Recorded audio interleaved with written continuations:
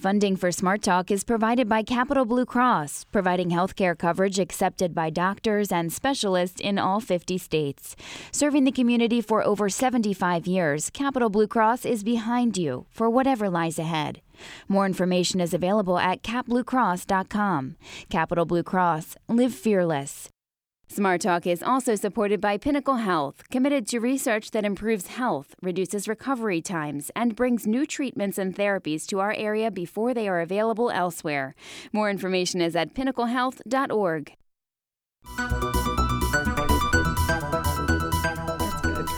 Welcome to Smart Talk. I'm Scott Lamar. Libre's law, the animal protection law officially called the Animal Abuse Statute Overhaul Act, went into effect this Monday. It's the first major overhaul of Pennsylvania's animal protection laws in 30 years. The law is named for a badly abused and neglected Boston Terrier puppy who was rescued from a Lancaster County breeder last year. Joining us to discuss Libre's law and animal protection efforts, Kristen Tullo, Pennsylvania State Director of the Humane Society of the United States. Kristen, welcome back to the program. Thank you so much. It's great to be here. Also joining us is Amy Kunis, who is the Executive Director of the Humane Society of the Harrisburg area. Amy, good to see you again. Nice to be here. And we have a special guest in the studio, and I don't know whether he's going to contribute to the audio on the program or not, but he certainly is contributing and has made quite an impression here at WITF today. Libre himself is running around the studio, and I have to tell you, this dog is a superstar.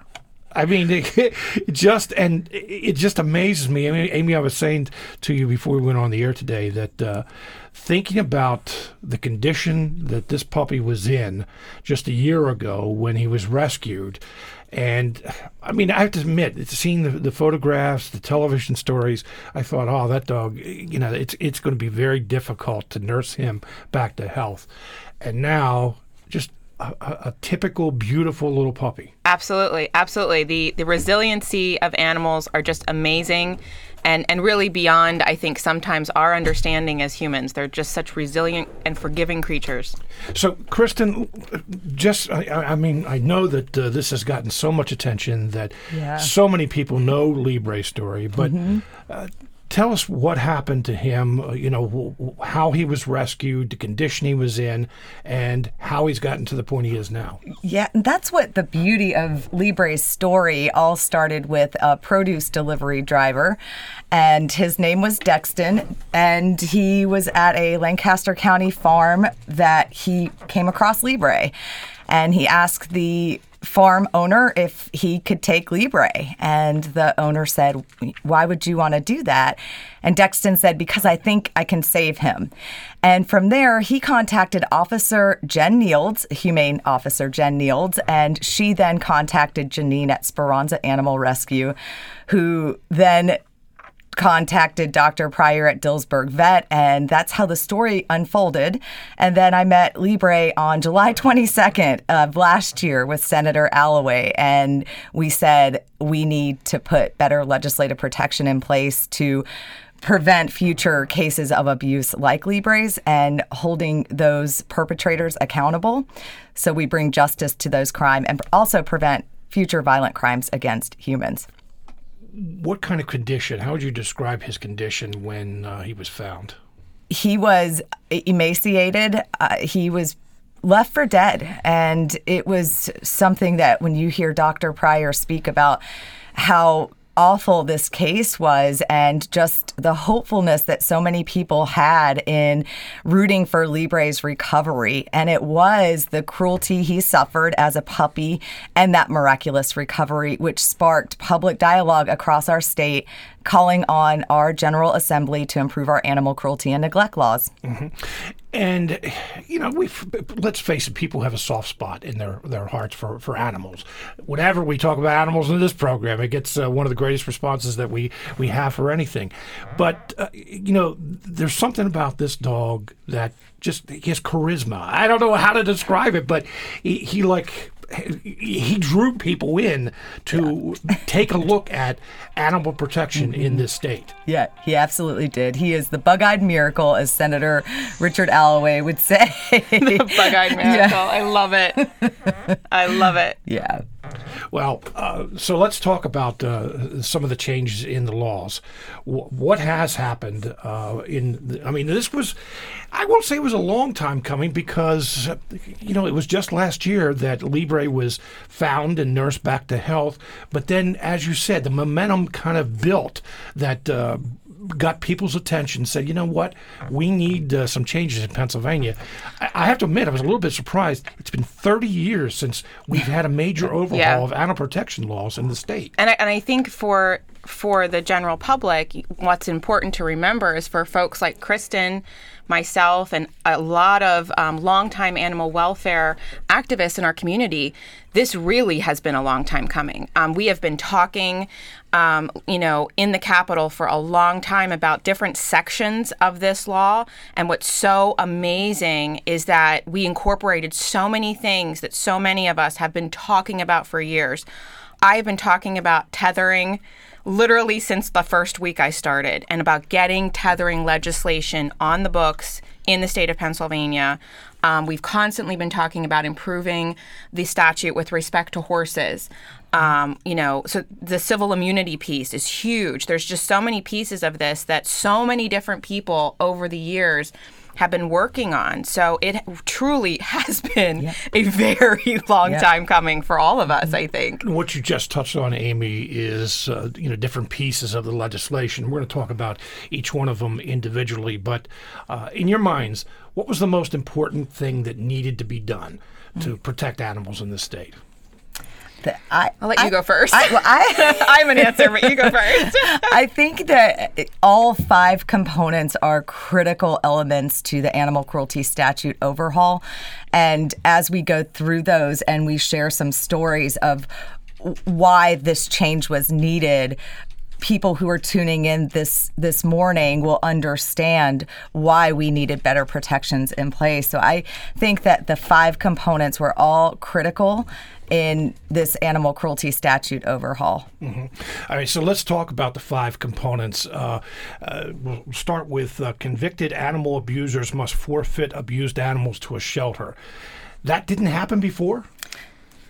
It's there, but they didn't. There was language there that just bolsters it. They weren't. It wasn't a mandatory forfeiture. The district justice trying the case could make a determination on forfeiture, and what this is saying is now this is what has to happen. It helps. It helps to not have to argue that point. In front of a judge that this is the way it is. If the person is guilty, they're guilty, and we have the animal. There's a lot of logistical challenges when you cite an individual as a shelter and you hold on to that animal. It really is problematic when there isn't clean title to that animal. So the fact that we have this now that makes it very clear, very clean, it's done, it's over with, upon that guilty verdict, the animal's forfeited to the shelter. So there's a lot of cleanup stuff in here, too, and that's a piece of it, really. I would imagine one of the most important words in that, though, is convicted. Correct. Yep. Yeah. Correct. If someone is not charged with a crime and not convicted, then you can't take the animal. That's correct. I mean, in the beginning of the process of the what we would call the investigation process, you do have to have enough probable cause to apply for a warrant to remove that animal from the situation. So that's step one. That removal is vis-a-vis a warrant process. But then as you go through the trial process, you are permitted to hold on to that animal. That animal is considered evidence. But at the end of the trial process, if the individual is not convicted, the animal will go back to the owners. We're going to talk about the other 5, or the other 4 components, I should say, of the 5 in just a moment. Let's take a phone call from Heather in Linglestown. Heather, you're on the air. Hi. I am so thankful for Speranza and the work they do, and the work the Humane Society does. What I want to say is that I think in order to break this cycle of violence with animals, we need to spend more time in these schools. There should be a week-long program, a couple different grades every school year, where we have kids in the Humane Society, seeing how these dogs, where they end up when we throw away our animals, explaining to these kids, how when you decide to get a designer breed, what happens, how many animals are killed every year. We need to be in these schools. That's how you break the cycle. And, commercials are great when you want to ask for money, but nobody understands it until you have these kids volunteering at animal shelters, volunteering at rescues, so then they can break the cycle, because parents aren't listening. Hey, thank you very much for your call, Heather. She's talking about education. Absolutely. I mean, I think, and Amy, I think there are children that have birthday parties, I'm sure, at the shelter. Yep. And Heather, your point is so valid in that we should be teaching our children kindness and compassion and respect for life, and couldn't agree with you more. And that humane education component at a young age is where we teach our children those values. So thank you for your comment, and definitely a direction that I think we should be looking at as a next step. But what were you going to say, Amy? I was just going to say that we do have a humane education department. We actually are, I'm going to plug us, we're always looking for volunteers. We have some programs that are already developed. It's super easy to be trained on. You can take one of our adoptable animals into the school, and we have a number of programs where there is literally one that's totally focused on what Kristen just touched on kindness. There's one focused on pit bulls. There's one focused on dog safety. But we're always looking for people to assist with that because it's tough to staff, frankly. But it's something that's an easy volunteer position for someone that's able to do it. But it's so critical. I want to follow up, though, on what Heather had to say about the children. Yes, it is. I would think it would be very important to have kids learn very early on kindness, as you say, and how to treat animals, because I think we do see a correlation between how animals are treated and how other people are treated. But don't leave out the adults. I mean, you two see it all the time of how adults treat animals, and in many cases, sometimes it's much worse than what a young person would. There is a high correlation between animal abuse and human violence, and as a next step, we're very focused on working with law enforcement, humane officers, and legal counsel across the Commonwealth to partner with us in delivering training programs for exactly that, and making sure that our state has the tools that they need to identify and prosecute cases, and also focusing on that education and awareness component across the Commonwealth. When Amy, when you have a dog that has been taken to the Humane Society on Grayson Road in Harrisburg, is it the dog's given up? Is what I'm getting at. Is it usually an adult that? It's probably an adult. Now, Libre, hey, now you're not going to whine in this. He's supposed to just wander around. He just needs some attention. He needs a pet. Come on over here. I'll pet you. But anyway, that most animals that are turned in, are they owned by the kids or are they owned by adults?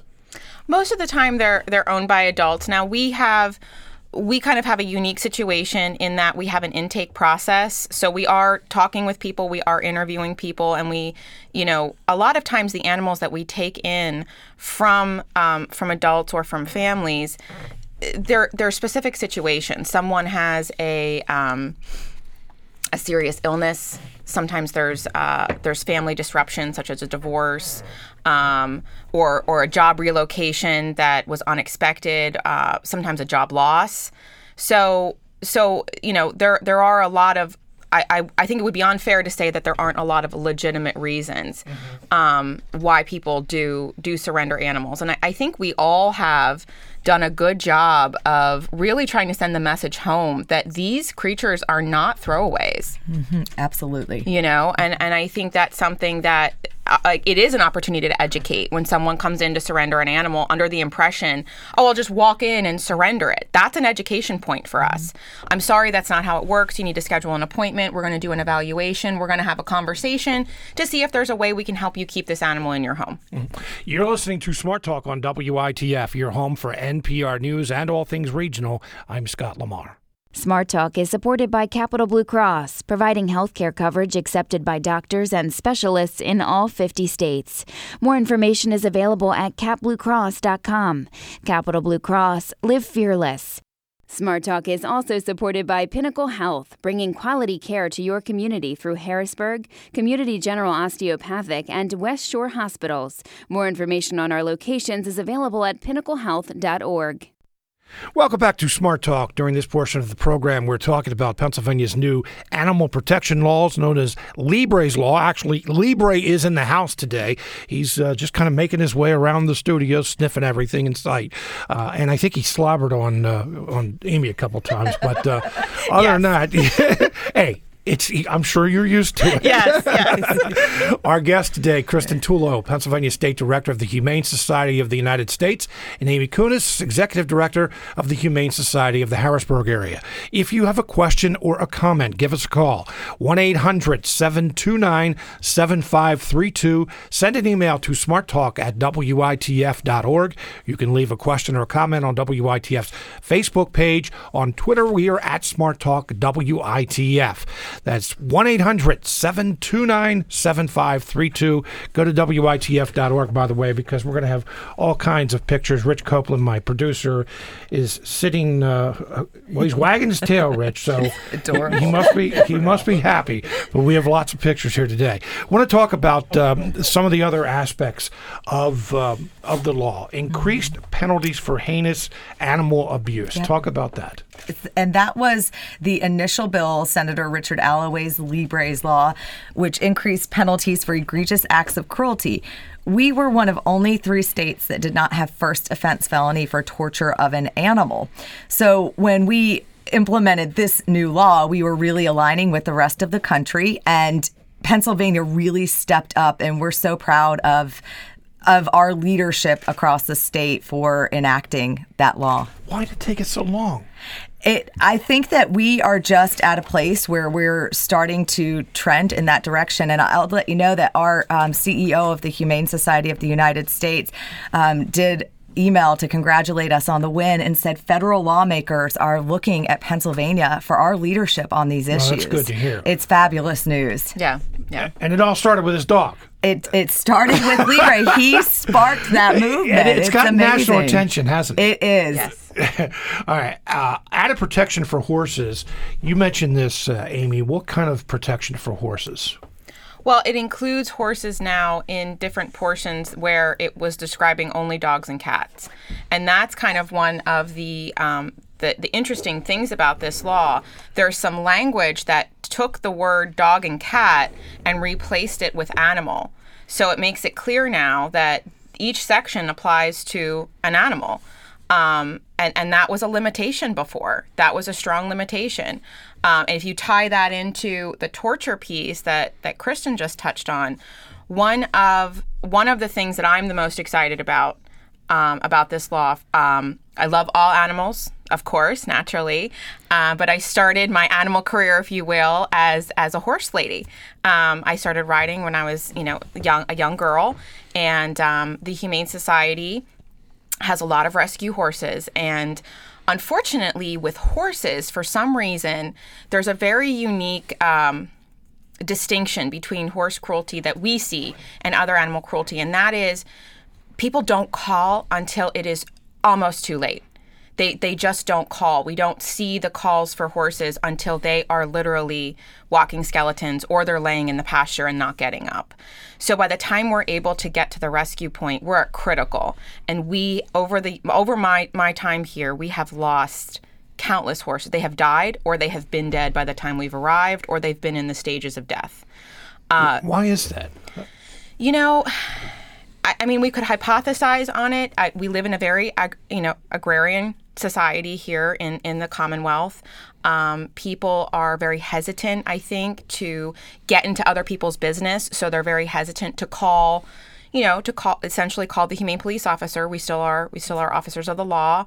I think a lot of people maybe think, oh, well, the horse doesn't look that bad, or maybe I don't have horses, so I don't really know. And it's a little bit of uneducation on the matter. So I think there's a lot of things that go into play as far as why do people let them suffer that way. I do think sometimes because horses are so costly to take care of, people get in way over their heads. They get way too many. They don't really know what they're doing. They don't understand how much it costs to get hay in the winter, is here. They don't understand the full cost, and they just leave them. Yep. And this bill came to be known as Cordelia's Law after Senator John Eichelberger came across a horse in his district who was at an auto salvage yard.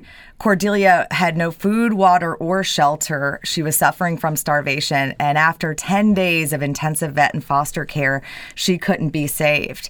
Yeah. And because misdemeanor charges only applied to dogs and cats, the perpetrator paid a mere fine. Yes. Under this new law, misdemeanor or felony charges could be filed. And really what Amy's hitting on, as we move forward, when people see something, they should say something. And contacting that Humane Society police officer. If you don't have access to a humane officer, then contacting state or local police agency to investigate what might be going on with that animal. Yeah, absolutely. And I mean, you could see the difference to go from a person who allowed a horse to die, paying a couple $100. Now that's a potential felony. That's amazing. And the number of animals that have died, it's sinful, and that we could have helped. So it's and it's not to say that we're excited to go out and get people with this law. That is absolutely not the intent of the law. Education for every humane officer is always the first option. But for those people that have just gone beyond that, it's wonderful that we have these tools. Mm-hmm. So, Amy, you said that there are a lot of people who don't recognize when a horse is in trouble. What should they look for? Some things to look for really is muscle mass. And if you live next to the horse and you are noticing visible change that's noted to your eye as an untrained or uneducated person, and you start to see a horse's back end should look somewhat rounded, if you will. And when you start to see things sinking in, think of a person as they age. There is a little bit of a sinking in feature. For some of us. For some. Not the beautiful people in this room, of course. Oh, no, I'm not talking not about the beautiful people here. I'm talking about going the other direction. But their hips will start to come in. The eye socket will start to come in. If you seeing some ribs, totally normal. But if you can visually see from the road the majority of the horse's ribs, there's a problem. There's a problem. And again, if you're in doubt, make the call. Just make the call and say, hey, could somebody just drive by? Many times, especially with horses in a pasture situation, we can take a run by and say, things could happen. Sometimes the horse is under vet care. Or a lot of times people will have just purchased the horse, and they're just still trying to adjust a feed schedule. But if you see something, say something. You're not, having us go out and do a wellness check. And that's what you could call and say. You don't have to say, hey, I think my neighbor needs to be investigated. You could say, would you mind popping over and do a wellness check on this horse that lives next to me? I'm not sure what I'm seeing. It doesn't have to be this, oh my gosh, I called the cops on my neighbor. We can run by, do a wellness check. You'll sleep better at night, and we'll get it done. Another part of Libre's law, tethering. And we've all seen this, and it doesn't seem to happen as much today. That's just an observation. As I remember when I was a kid, you couldn't go down the block without seeing a dog chained outside with a dog box or something like that, if there was a dog box. But so what does this law do with tethering, or how does it address tethering? There are numerous state and federal agencies that have position statements against chronic tethering, from the Humane Society of the United States to the Pennsylvania Vet Medical Association, and even the United States Department of Agriculture. And we're seeing this trend where these agencies are really encouraging anti-tethering stipulations. And this bill puts reasonable limitations in place for those dogs who are tethered as a means of confinement. And we're, again, not looking at this as a punitive section of the bill. We're looking at this as preventative. This is the first time we will have statewide regulations for anti-tethering in place, and it's an opportunity, like Amy said earlier, for humane officers to educate on if your dog is tethered as a means of confinement, here is the best practices that we have in place and a step in the right direction. Absolutely. And I can tell you, our humane police officers, and I think most humane police officers have been talking to people within their jurisdiction that are what we would call chronic tetherers. You know, that we know those folks. We know the people within our jurisdiction because we'll get calls from concerned citizens all the time on the same location saying this dog is tethered, and they're very upset about it.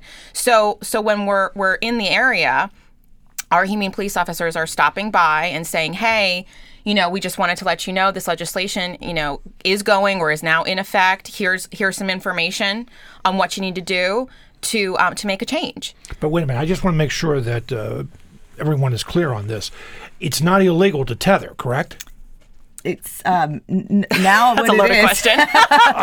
So with limitations. Yeah, it's so basic, no longer than 9 hours within a 24-hour period, right. Mm-hmm. No longer than 30 minutes when it's above 90 degrees or below 32. Those are inclement weather situations.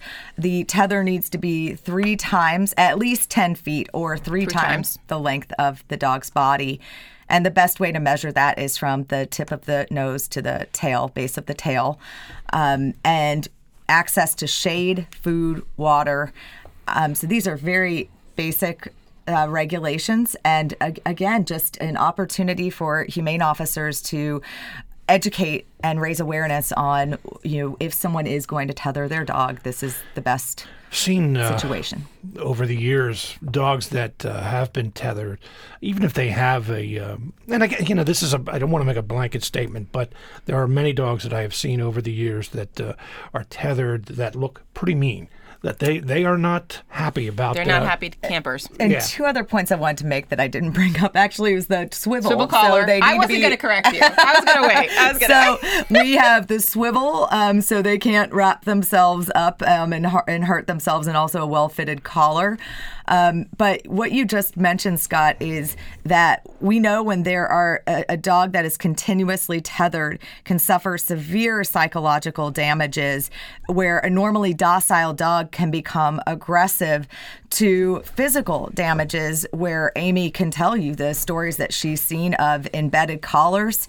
And that is egregious cruelty, and what we are trying to prevent. And so absolutely, I'm sure absolutely. The embedded collar is a very common example that's cited because, you know, the collar, as the dog grows, the collar's not adjusted. It's extremely painful and horrific. One of the other things that people don't think about, we don't talk about a lot, is the muscle atrophy. We had a beautiful, beautiful St. Bernard several years ago that needed double hip replacement because of the shortness of the tether, the size of the dog. That the dog had he was put on a tether from the time he was a pup. He had no ability to actually grow his muscle mass, and he couldn't support himself. So there are. I mean, imagine, you know, all the other physical issues to being constrained to just that space. Mm-hmm. And that was one of the worst cases we saw because, you know, of needing both hips replaced. And he's a 2-year-old dog. Really? Oh. Civil immunity provided by veterinarians and veterinary technicians. What's that about? Well, that's a really big section of the new law that I think is not often as talked about. Mm-hmm. So I'm really glad that we're discussing it today. This provides civil immunity for Humane Society police officers and veterinarians who are reporting animal cruelty in good faith, and it prevents frivolous lawsuits when they are reporting that cruelty. And, you know, we see examples with Officer Jen Nields, who rescued Libre, to Dr. Pryor. And those who are protecting our animals deserve our protection. So this puts those basic protections in place when they're reporting cruelty in good faith. Absolutely. Let's take some phone calls. Here's Jim in Edders. Jim, you're on the air. Thank you. I hope your guest can shed some light on this. I believe it happened after the Libre case. There was a case, I believe it was in York County. It could have been Lancaster County. But a dog was beaten so badly, it was taken to the vet by either the humane officer or the animal control officer. It was beaten so badly it lost control of its legs, and they had to euthanize the dog. yet it specifically stated that no charges were filed against the perpetrator. I just want to know if your guest can shed any light on it. Thank you very much for your call. I don't know if you're familiar with this case, but is that common? I'm not familiar with the case at all. I mean, I could probably, Kristen, maybe you want to help me with this. I could probably guess why no charges were filed. Maybe the perpetrator, I don't know if we knew the perpetrator. I don't know if the York SPCA or York knew the perpetrator. There could have been issues with how the dog was removed from the property. And I'm guessing, because I'm not familiar with the case, but it might have been some type of procedural,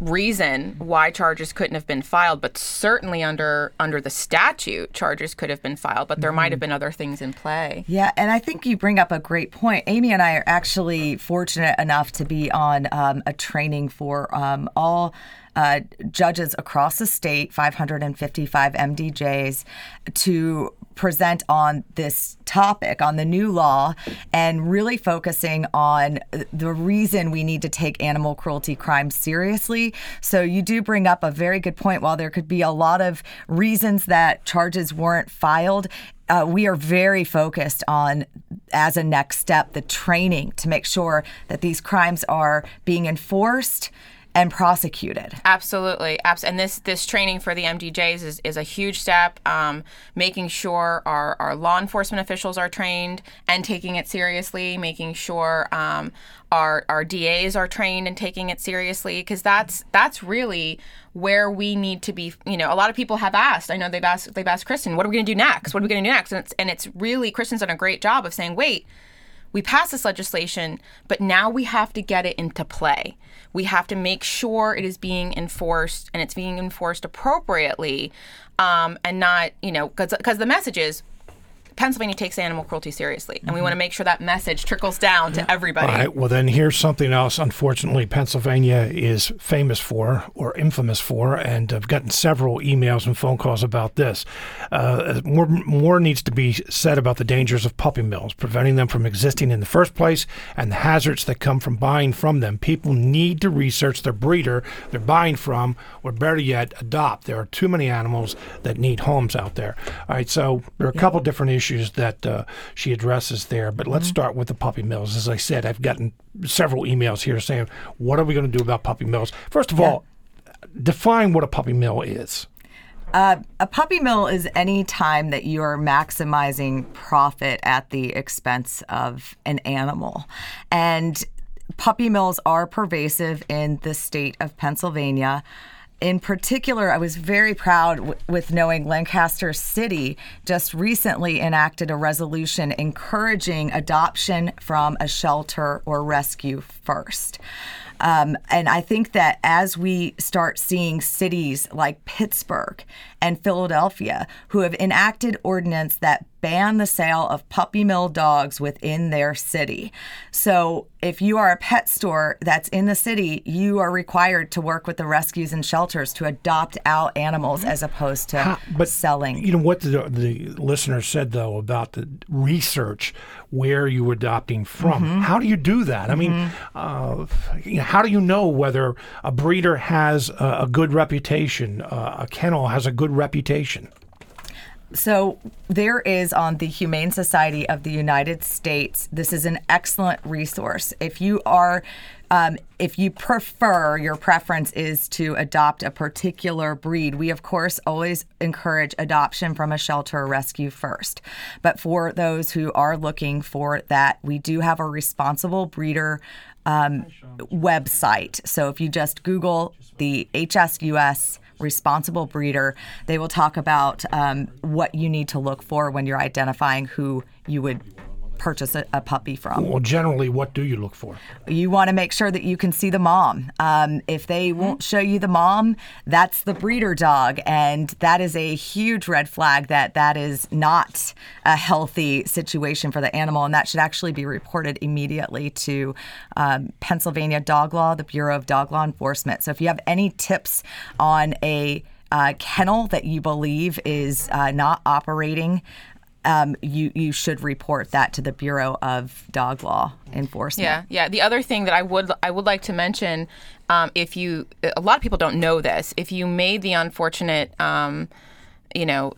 choice of purchasing from a breeder and have problems, we do have a puppy lemon law in the state of Pennsylvania, and there is a way that you can you can seek remedies for charges that you incur. But what happens to the dog? You don't have to forfeit the dog. The puppy lemon law actually covers vet bills that you would incur because of things that were not disclosed to you or problems that the dog had, since birth or got from the environment that it was born into. So these dogs that were bred in puppy mills, a lot of them have health problems. What are some of the problems that you see with them? There are initial issues, but there are also long-term issues. If you look at the health issues of the moms and dads, they're distinctly different from the health issues of the puppies. But the problem is with the puppies, a lot of times you could be getting a dog that seems perfectly fine the day you adopt it because it's a puppy. It hasn't developed problems yet. But you're not seeing a lot of really good, thoughtful, selective breeding. So let's say mom has hip dysplasia and dad has a heart murmur. They're breeding those dogs. What do you think the puppies are going to have? As they age, they're just not being thoughtful about what's happening. In addition to the fact that the puppy could have basic diseases associated with inappropriate sanitation, like worms, fleas, massive flea infestation, things like that. And Libre actually had a genetic condition that was passed down from the mother, and that was he being irresponsibly bred. But I think just to summarize, we need to raise awareness and education. Adopt, don't shop. If you are going to shop, make sure that you're buying from a responsible breeder and looking for that resource on the Humane Society of the United States website. And also working on local ordinances, because the more ordinances that we have in place that prevent the sale of puppy mill dogs and ban the sale of dogs at outdoor venues like flea markets, that is the way that we push up to create statewide legislation to stop puppy mills in our state. Dogs are sold at flea markets? Oh, yeah. Really? Oh, yeah. In little baskets. They're dressed up. They look all cute, and people are there, thinking it's going to be a good idea. Yeah. Not so much. And that's another and a great resource. If you're interested in enacting an ordinance locally, you can find that champion on your city council or county commission, and we have resources on the HSUS page as well on how to enact an ordinance in your local community. I want to thank both of you for being with us today, and Libre as well. He likes getting up. I see a little bit of slobber in the window there. There's some slobber. You got some slobber, Scott. He likes getting up with his front paws and looking out the window here. That we have glass around the studio. But I want to thank Kristen Tullo, Pennsylvania State Director of the Humane Society of the United States, Amy Kunis, Executive Director of the Humane Society of the Harrisburg area. Thank you very much for being with us today. Thank you. You're listening to Smart Talk on WITF, your home for NPR News and all things regional. I'm Scott Lamar. Older Americans often find themselves a punchline for being late adopters of technologies. Think of the flashing 12 on your parents' VCR or trying to explain document uploading to your aunt. People cringe when they see the slightest breach of etiquette and protocol by baby boomers on social media. But a recent Penn State study found that seniors constitute the fastest growing demographic of Facebook users. Joining us from State College is S. Shyam Sundar, a distinguished professor of communications and co-director of the Media Effects Research Laboratory at Penn State and co-author of the study. Dr. Sundar, welcome to the program. Pleasure to be here. If you have a question or a comment, give us a call, 1-800-729-7532, or send an email to smarttalk@witf.org. All right, so the first question I have to ask is why? Why are older people, and by older people, I think, are we looking at like 55 and older, which I'm in that age group, 55 and older, but why are older people the fastest growing age group to join Facebook? In a way, because they were lagging behind, and the college students adopted it at a much more rapid pace, and the older adults were the ones that had not quite warmed up to this technology till well after 2010, and then they realized that they needed to get on the bandwagon as well, because a lot of their family members and friends and their younger, family members, especially their grandchildren, were on Facebook, and that would be one good way to communicate with them and keep up with them. So, I'm curious. I'm going to ask another why question. As you said, they kind of decided to get on the bandwagon. In my introduction, I mentioned that there are some older people that, are a little bit, a little bit hesitant to use technology, a little slower to adopt it than others. I mean, was that part of the reason? And the second part of that question is, why did older people decide to get onto Facebook and use the technology? Sure. When we did surveys back in 2010 and a little before that, the vast majority of older adults showed absolutely no interest in joining, and they thought it was something of a fad, and they thought it was something for younger people, and they had much disdain for what goes on Facebook. They thought this is all trivial communications, and they were also, of course, concerned with their privacy concerns and their lack of skill. But over the years, when we've tracked them in the last 5-7 years, we've seen that there are 6 primary reasons for why older adults want to use Facebook. One is, of course, keeping in touch, especially with their family members, especially with their children and grandchildren. The second one is sharing photos. They love the idea of being able to see, especially their grandchildren's pictures. And so Facebook is a good way to kind of keep up with what's going on in the lives of several of their grandchildren at the same time. Another is what we generally call a social surveillance. It's the idea that they want to keep up with what's going on with different people's lives, who's vacationing where and who has a health problem and so forth that they are talking about on Facebook. Another reason is responding to family members' requests. People are often requested by their family members to get on Facebook so that they can more conveniently, communicate with them. And that's the next reason, is convenient communications. Facebook is more convenient than some of the online, like you were mentioning in your introduction about how older adults have a particular problem with dealing with complicated technology. Social networking sites like Facebook make it very easy for you to just hit a like button or simply comment, or even have a chat window that opens up easily. And then finally, one other reason that several older adults have kind of warmed up to this technology lately is just curiosity. It's become such a part of our mainstream culture that every older adult now is somewhat curious about what might be on Facebook and what might be the advantages of going on Facebook. So they enroll just to kind of find out what it's all about. But what don't older adults like about Facebook? Well, there are, again, 6 reasons. Number one is privacy. That is the biggest kind of deterrent. They're concerned about the degree to which their information might be mishandled or misused by other people. They're not so concerned about revealing things, but more about how much control they might have about the information that they reveal online, or who might have access to that information, everybody from telemarketers to people who might try to scam them. The second reason is the need for media richness. They find that Facebook in general is not as rich a medium as talking to someone face to face. They don't find that quite as present. They don't feel present with the others that they are interacting with. Another reason for not using Facebook is they want familiar technology. They have a preference. Everybody, all of us have a preference for familiarity, and especially older adults who've a generation that has grown up with older media, including telephone, prefer picking up a telephone and calling rather than interacting through online means. Another reason that I kind of alluded to earlier is triviality of communication. They find it very trivial, some of the things that people talk about on Facebook. They're mundane, day-to-day activities. I had lunch here. I had this, nice evening out and things like that, which, may not be particularly interesting to others.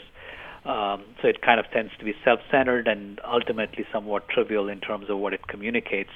Another reason is time commitment. You would think that older adults have all the time in the world, but our interviews reveal that they're very busy with their daily schedules, and they loathe to spend time on things that they don't see a direct benefit from, and so they see Facebook as a bit of a time suck.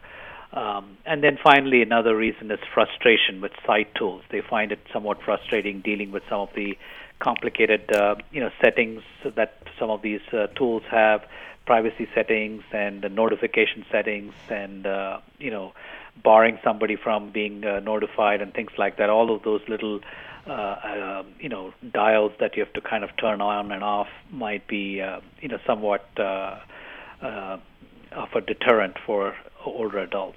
It's good to hear that older adults still enjoy that face-to-face conversation, and we're not going to see a group of older adults all sitting there looking at their phones while they're sitting across the table from one another. Well, that might be true with the next generation. Once baby boomers start becoming, coming to our retirement homes and things like that, you'll probably see that replicated, just like you'll see with college students. But I find it interesting that that many look at what is on Facebook as trivial, and that is something that they're not really interested in.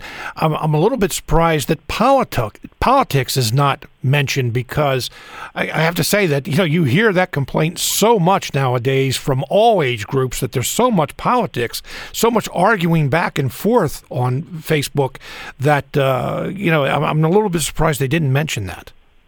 Yeah, actually, that did not come up in our interviews, although I must say that much of the work that we are reporting now that's getting published now by our research group, the data were collected before the very contentious 2016 elections.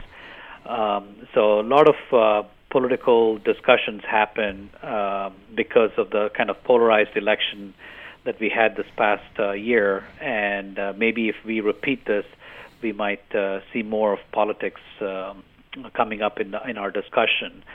Much of what we talk to older adults about, they tended to steer away from controversial topics in their own discussions. We looked at several of their postings. We tracked them for a year, and we find that they follow the same etiquette as they do, when they meet people, strangers at dinner table and so forth. Is they don't discuss politics, they don't discuss religion, for the most part.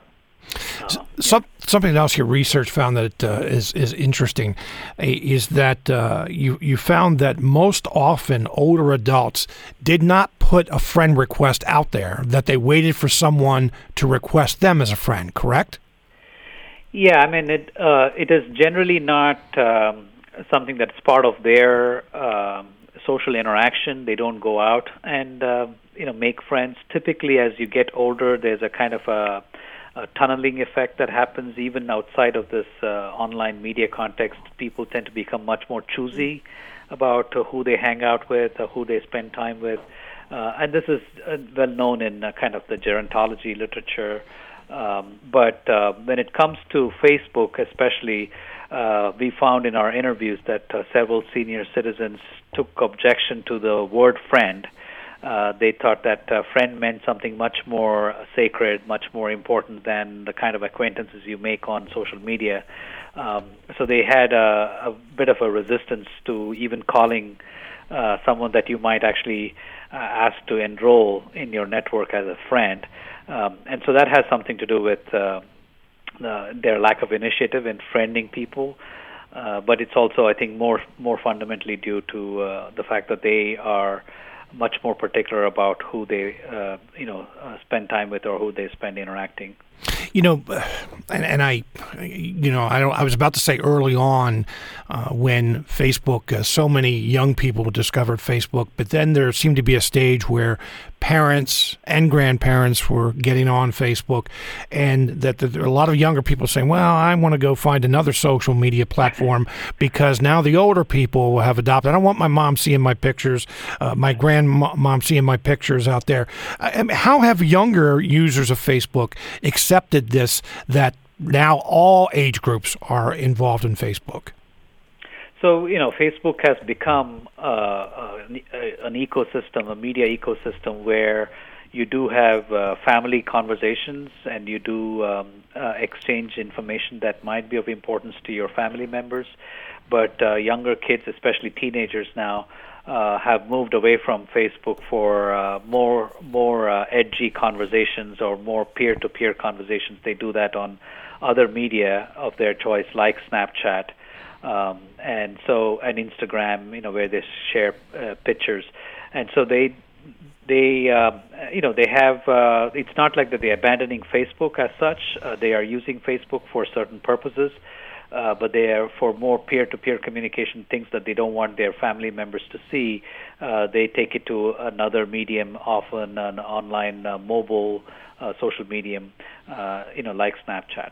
Dr. Sundar, how do you want this research to be used? Well, there are several implications of this research. We certainly want the online social media to be a solution for problems like social isolation and loneliness that the vast majority of baby boomers are about to face, because the demographics are such that we are going to have a lot of baby boomers unable to find spots in retirement homes. They're going to have to age in place. That means aging in their own homes with all the latest sensors and so forth. They are able to kind of function and not get into any danger, but at the same time, they are going to be socially isolated, unlike in retirement homes.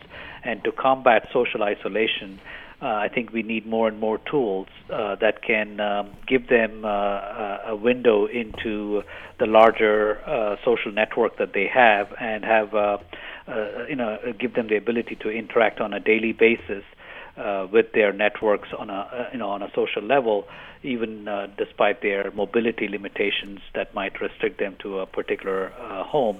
And so, for senior citizens, we find that this is a potential solution to the loneliness and social isolation problem. And for designers, we want them to be fully informed of the needs of senior citizens so they can design different interface features. Dr. Sundar, I hate to interrupt you, but I'm out of time. Okay. Dr. Sundar, thank you very much for being with us tomorrow. No problem. Smart Talk is produced by WITF as part of our mission to deliver relevant, high-quality programming. Support for this program comes from Capital Blue Cross, which shares WITF's commitment to being a valuable and trusted resource for the communities we serve. Capital Blue Cross, live fearless. Smart Talk is also supported by Pinnacle Health Spine Institute, offering a complete range of services to diagnose and treat your spine condition. More information is available at pinnaclehealth.org/spine.